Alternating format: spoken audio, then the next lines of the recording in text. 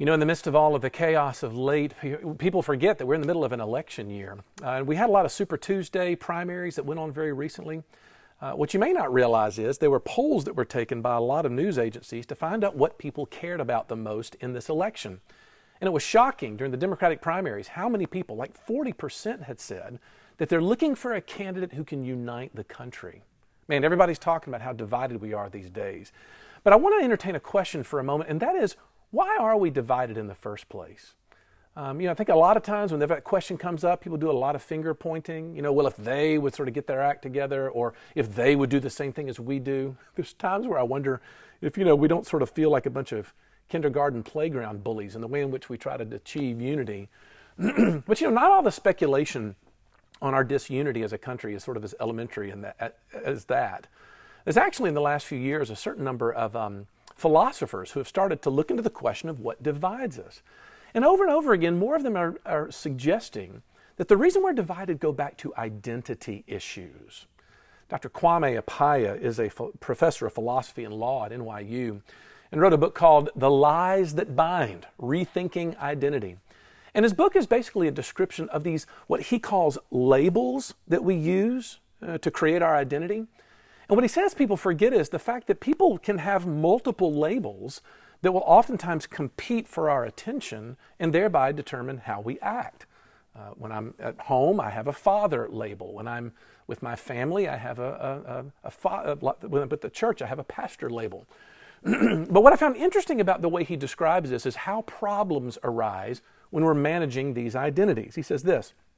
He says, I think we run into danger when we allow our identities to push us around, to make us do things we don't actually want to do or need to do, just because that's what a black person would do, or that's what a white person would do, or that's what a Republican person would do.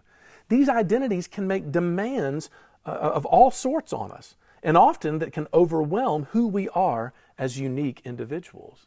And isn't that interesting?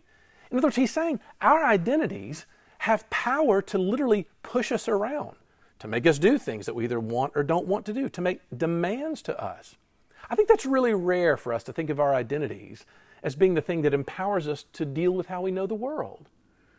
I think there's a lot to say for what Dr. Appiah is saying, mostly because we've arrived at this sort of section in the book of Ephesians where Paul has unpacked the first 3 chapters of this glorious gospel, and now he's looking at what life looks like in light of all that truth. And basically what he's saying is this, is the transformation that Jesus is coming to bring in your life is going to affect to the deepest parts of what you call you. The Christian life, therefore, is a big identity issue through and through. And so Paul's reasoning is not really rocket science. He's simply saying there are certain events in your life that are so dramatic, so cataclysmic, that nothing can be the same after that event happens. Like getting married. You get married and you suddenly realize nothing's going to be the same. It's the same thing with children as well. You realize nothing's going to be the same after that. I remember coming home one particular afternoon when my children were very small, and I caught Ginger sitting on the couch just sort of in a heap, and just chaos scattered all around her. There's the sort of crumbled goldfish crumbs into the carpet. There's sippy cups all over the house, just everywhere, as every preschool-age child house knows. And I remember looking at her and saying, hey, honey, are you okay? And she just kind of grunted. She's like, I'm trapped. No one is going to take care of these children if I don't. And it was as if she was coming to grips with this fact that everything that she knew about herself now has to be reoriented around the needs of desperately needy children. And so Paul is simply saying, look, the Christian story is that God is coming to unite this fragmented world under the headship of Jesus. And he's trying to bring about this unity rather than disintegration. But God has introduced something so earth-shattering, so foundational to your personality and to the world around you, that nothing that you do from here on out can ever be the same. And so he opens with this metaphor in verse 17 when he says, no longer walk as the Gentiles do. In other words, don't walk like those who haven't had this foundational transformation happen to them. What's the implication? Well, followers of Jesus have learned to really think very differently about themselves, so much so they can't walk in the way in which they used to. Look, my whole point this morning is this, is Christianity is an identity issue. And so any investment that you make into it is going to radically affect how you live. So I want to unpack 3 ideas in searching this out. First of all, what you were. Second of all, what you have become. And third of all, what you are called to become. Let's see if we can't dive into this. First of all, what is it that you were? Look, Paul's whole point in verses 17 through 19 is that Christians were not to walk like we used to, like Gentiles. Verse 17 says, you must, quote, no longer walk as the Gentiles do in the futility of their minds. Hey, look for a second. Don't be put off by what Paul may look like to your ears of caricaturing all non-Jews with that term Gentiles. But he's actually not calling anybody out. What he's talking about is the way of the Gentile. Or what we might say, the manner of living that pushes the living God out to the periphery of life. How about that? And that life, he says, is marked by a word. And that word is the word futility. When you translate that word in the Old and the New Testament, it ends up referring to something that's pointless. It also in other places can refer to something that's deceptive. And what Paul says, though, is that this pointlessness, this futility, as it unpacks, it creates that futility where? In their minds. And this is an amazing, astounding statement because Paul is saying that in the minds of those people who have pushed God out of their lives, their thinking, their rationality has become pointless. And it's pointless in some measure because they're being deceived. That's why Paul talks about it as being a darkened understanding and alienated from the life of God. This is actually an incredible insight if you'll really grasp it. I'm going to do my best to explain it because it's not the first time Paul's talked about this. If you go back to Romans chapter 1, verses 18 and following, Paul talks about these people, about all the ungodliness and unrighteousness of men who by their unrighteousness, here's the phrase, suppress the truth. Now listen to this. Paul thinks that the reason why people reject God, live like a Gentile does, is not because they had good reasons to do so. That's not the reason. My wife and I years ago were watching a TV show a science show where they were interviewing some atheistic philosopher. And the interviewer asked the philosopher, he said, what happens if you get to your death and you die and you suddenly are standing before a God and that God looks at you and says, why didn't you believe in me? And this philosopher didn't miss a beat. He looked at the interview and he said, oh, that's easy. I would look at God and I would say, you didn't give me enough evidence to believe in you. Isn't that what we just naturally think? We look and we realize, those atheist people, they just can't take things by faith like we do. They're not ready for this intellectual leap into the darkness. And oftentimes you've got people who kind of apologize for being Christians because we're caricatured as anti-intellectual by skeptical people. Well, look, here's my point. Paul is not going to have any of this. Commentator Sinclair Ferguson puts it this way: intellectual pointlessness is rooted not in the hiddenness of God's truth, but as Paul says in the last part of verse 18, due to their hardness of heart. Okay, go back a couple of weeks to our discussion of what the Bible calls the heart. Remember that our heart is not just a place from which our emotions come, but also our choices and our conscience, and yes, even our thinking. So what that means is when we reject God, we don't do it for intellectual reasons, Paul says. Rather, we do it for moral reasons, for spiritual reasons. In other words, when someone says they don't believe in God, Paul says that behind all of their intellectualizing is simply someone who doesn't like God. Listen again to Ferguson. He says, in the end, intellectual rejection of God is a mode of the human heart's attempt to keep God at a safe distance. Let me see if I can illustrate this way. I wonder how many of you have ever been in the heartbreak of having to try to be near someone, counsel someone who's going through the heartbreak of an eating disorder. Some of you may have suffered through that heartbreak yourself, but I can imagine that you would understand, most of all, that evidence really was not their problem. Friends can come up to someone who's suffering in that respect all day long and say, oh, what are you talking about? You look great. You've gotten too thin. But every time they look in the mirror, what they see with their minds are nothing but flaws. They see weight. And here's my question: how do you account for that? Because the way Paul accounts for it is to say, look, human beings in their natural estate, we are not objective arbitrators of truth. As a matter of fact, human beings will bend the truth that comes into our minds in order to to sort of justify the commitments we've already made in our hearts. Does that make sense? In other words, Paul is saying that you just are not predisposed at first to like the God of the Bible. And because you don't like Him, that's going to radically affect the conclusions you end up reaching about whether He exists or whether I should follow Him or whatever. Look, here's the point. You're just not going to make any progress in your understanding of Christianity until you answer this question, why am I sort of struggling? Why am I opposed to the existence of this God? And what Paul is saying, whatever answer you come up with that, it's not because you lack evidence. Quite the contrary. You have too much evidence. You just don't like what you see. That's different. Now look, before we move on to the second point, I think it's important to notice that Paul talks about the net result of this futility that people are living, and that is an out-of-control life. Verse 19 says this, having become callous, they have become greedy for impurity.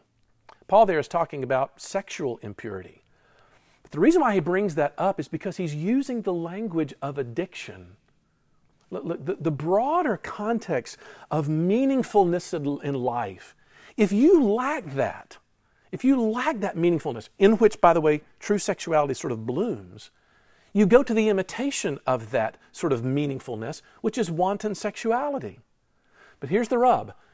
That sexuality now has you a whole lot more than you have it. But look, here's the truth. It's not just sex that Paul's referring to. Actually, we're going to talk about this a whole lot next week. Paul actually says, our lust can be for anything that keeps me from feeling so dead inside. Henry Nouwen is a great Christian philosopher who says this. He says, aren't you like me, hoping that some person, thing, or event will come along to give you that final feeling of inner well-being you desire? Don't you often hope, may this book, idea, course, trip, job, country, or relationship fulfill my deepest desire? But as long as you're waiting for that mysterious moment, you will go on running helter-skelter, always anxious and restless, always lustful and angry, never fully satisfied.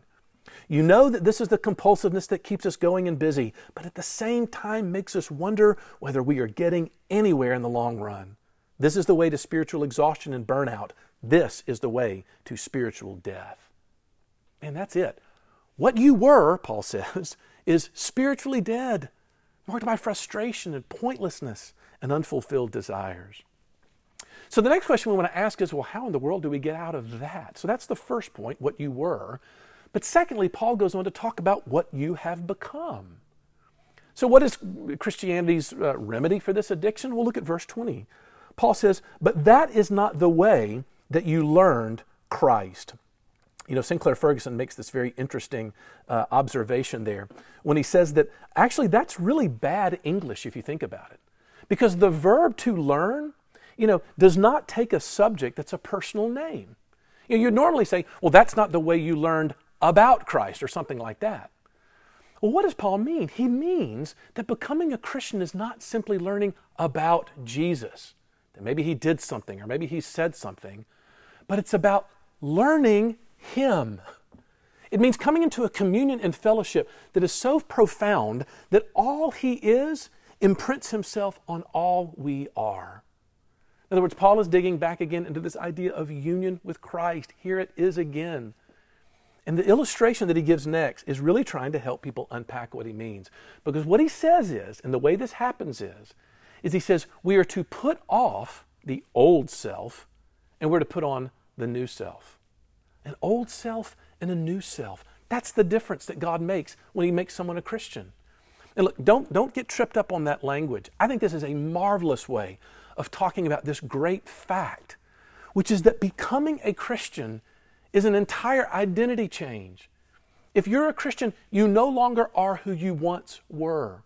Verse 22, it says that this renewal in the spirit of our minds means that Paul is inviting us into looking at the psychology of our struggle with sin in an entirely different way. Tim Keller, in his little book, Freedom of Self-Forgetfulness, says this. He says, if we build our lives on anything but God and something goes wrong, you're not just unhappy, there is no you. You lose your sense of you, your value, and why you are here. Jesus shows there is no sustained core if we build on anything but God. We have no name. To live in God's kingdom means to get an identity that lasts. Who are you really? Can you go this deep to answer the question? Do you have a name, or is your identity in what you do or have? Is your job or family your name? Is there a you there? A number of years ago, my friend Brian Habig helped me tremendously with this in a sermon he was preaching from Romans about union with Christ. And he says, think for a moment about your most annoying spiritual struggle. Let's say in the midst of that struggle, you go to God for forgiveness, and let's say you believe you've got it. But in that moment of confession, are you a forgiven old you that you've always been? Or are you a forgiven new you? Because if deep down you think that you are a forgiven old you, my guess is you're not having a whole lot of success overcoming that sin. Again, when I was in campus ministry, I worked with a lot of college students and Christian men who just were in the grips of a struggle with pornography. And it was almost universal, quite frankly, and I'm guessing those haunts still infect many of us, male and female right now. What's interesting, though, is how the internal conversations that go inside these young men that I spoke to, they can really be heartbreaking because there's this cycle of failure and prayer for forgiveness and then failure again that I could see got really old really quickly. But see, Paul would like to change that internal conversation.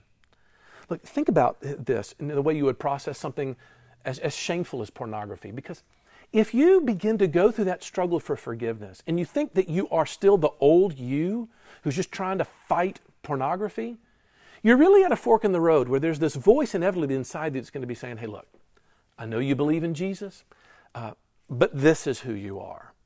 This is what you've always done. I realize you might make a little bit of progress for a little bit of time here with this habit that you've formed, but actually, this is who you are. Can you feel how debilitating that would be? And what's true is that feels true in the moment. But see, at that moment, Paul is saying, stop and think about the story of who you are because it's critical. Because Paul wants you to understand that God is not saying, that you'll always be this porn-loving person. Hopefully you'll get to heaven one day when you die, and then when you're done, you'll be freed from it. What he's saying is whether you feel it or not, the pornography-loving person that I used to be was killed, and you're a new person. So now, is it that we've learned to flawlessly apply this? Of course not. Is it that I've mastered this? No. But I just want you to ask this question: how different would the internal conversation that I was having in my head be if my narrative was not, I really hope I get this together in time so that I can feel better about who I am spiritually, but rather, no, I'm a new self.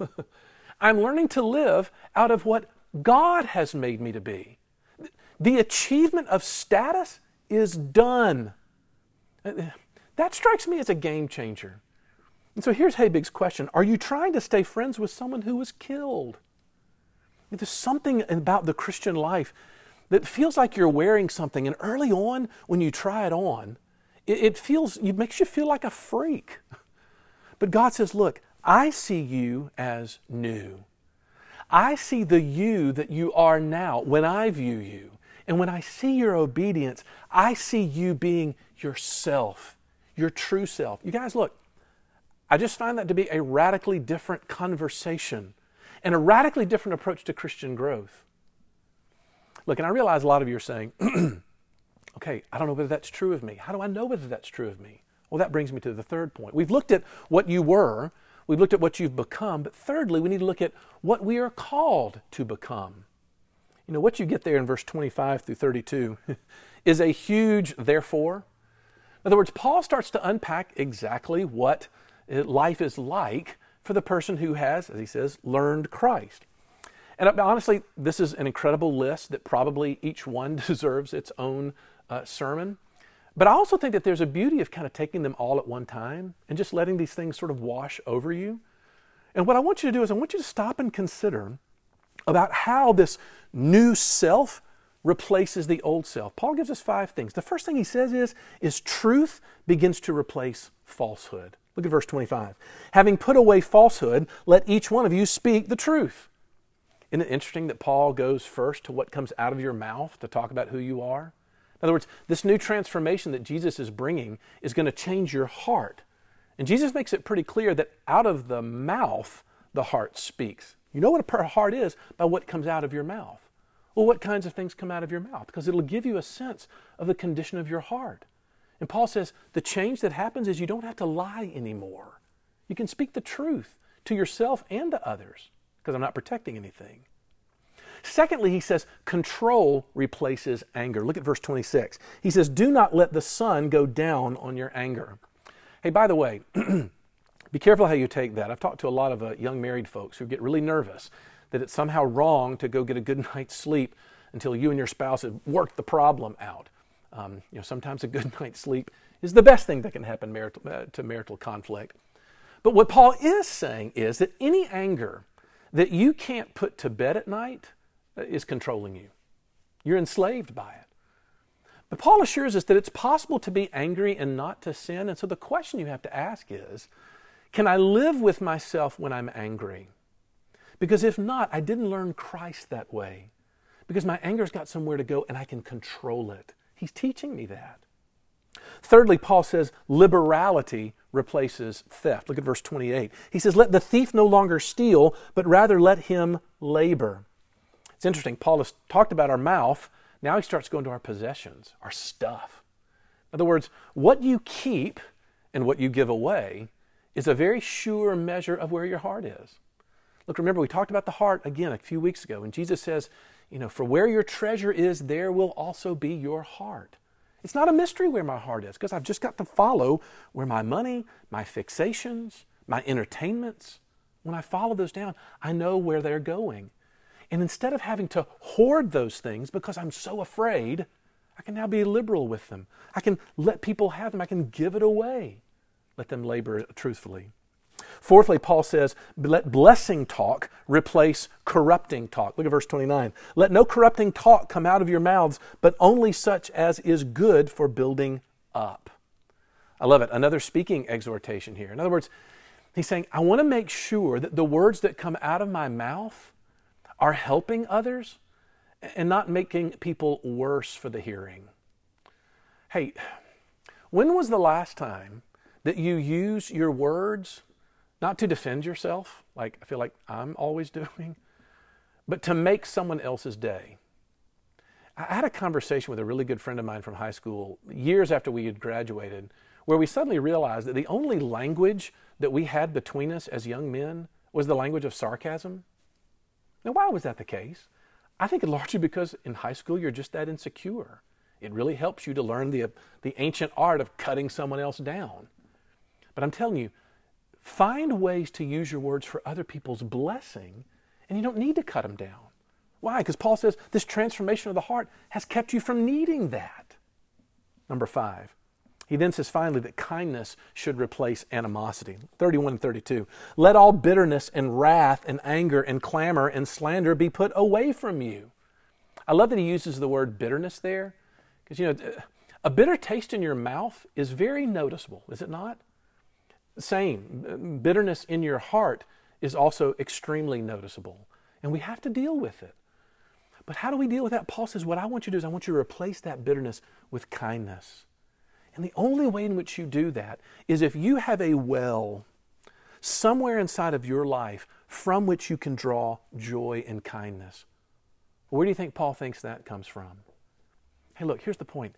Once grace enters into this motivational center of your personality, then all of a sudden a new you emerges that loves the things that the object of your affection loves as well. Does that make sense? You always pattern your life after whatever it is that you've looked and found joy in. And when Christ comes and shows His kindness to His people in the cross, the joy that comes from that, it makes me live like His life looked. The old person that I was ceases to exist. And Paul is saying, so step up into that. Live like that's true. There's no way to not finish with this illustration. It's one I think I heard first from Kurt years ago. But it's the old illustration about St. Augustine. St. Augustine was an early church father sort of ministered there in northern Africa, who, before he became a Christian, he just lived a pretty rough life. A lot of partying, a lot of women, a lot of craziness. But after he was converted and became a Christian, God just gave a radical transformation to him. But he still was on the same location with a lot of these old friends of his. And on one particular day, he was walking down the street and he passed an old lover. And as he walked by, he acknowledged her presence and nodded to her and passed right on by. Well, the lover was fairly offended, and she spun around and she was like, "Augustine, it is I." And Augustine said he turned around and looked at her and said, "Yes, but it is not I." That's totally fair. It's fair for a Christian to talk like that because of what Paul says. Because he's saying, look, at a psychological level, the way you think about yourself determines how you will live. And if I think of myself as this old man and I see my world through those eyes, my life looks like that. But when all of a sudden the cross enters in and gives me the chance to live by grace, then all of a sudden my life lays out in a very different way, does it not? Let's pray that God would sort of fashion us into just those kinds of people, new creatures in Christ. Let's pray. Lord Jesus, would you give us grace then to see this? By your Spirit, would you open up these places inside of our heart that need to be dealt with? Thank you for this description of what we ought to look like, but we know we fall short. And so would you again drive us to the cross for the grace and the joy of forgiveness that you gave to us? But not only that, the fact that you've made us to be new creatures in Christ, that we are new men and women in Christ. Would you convince us of that by your Spirit? For we ask it all in Jesus' name. Amen.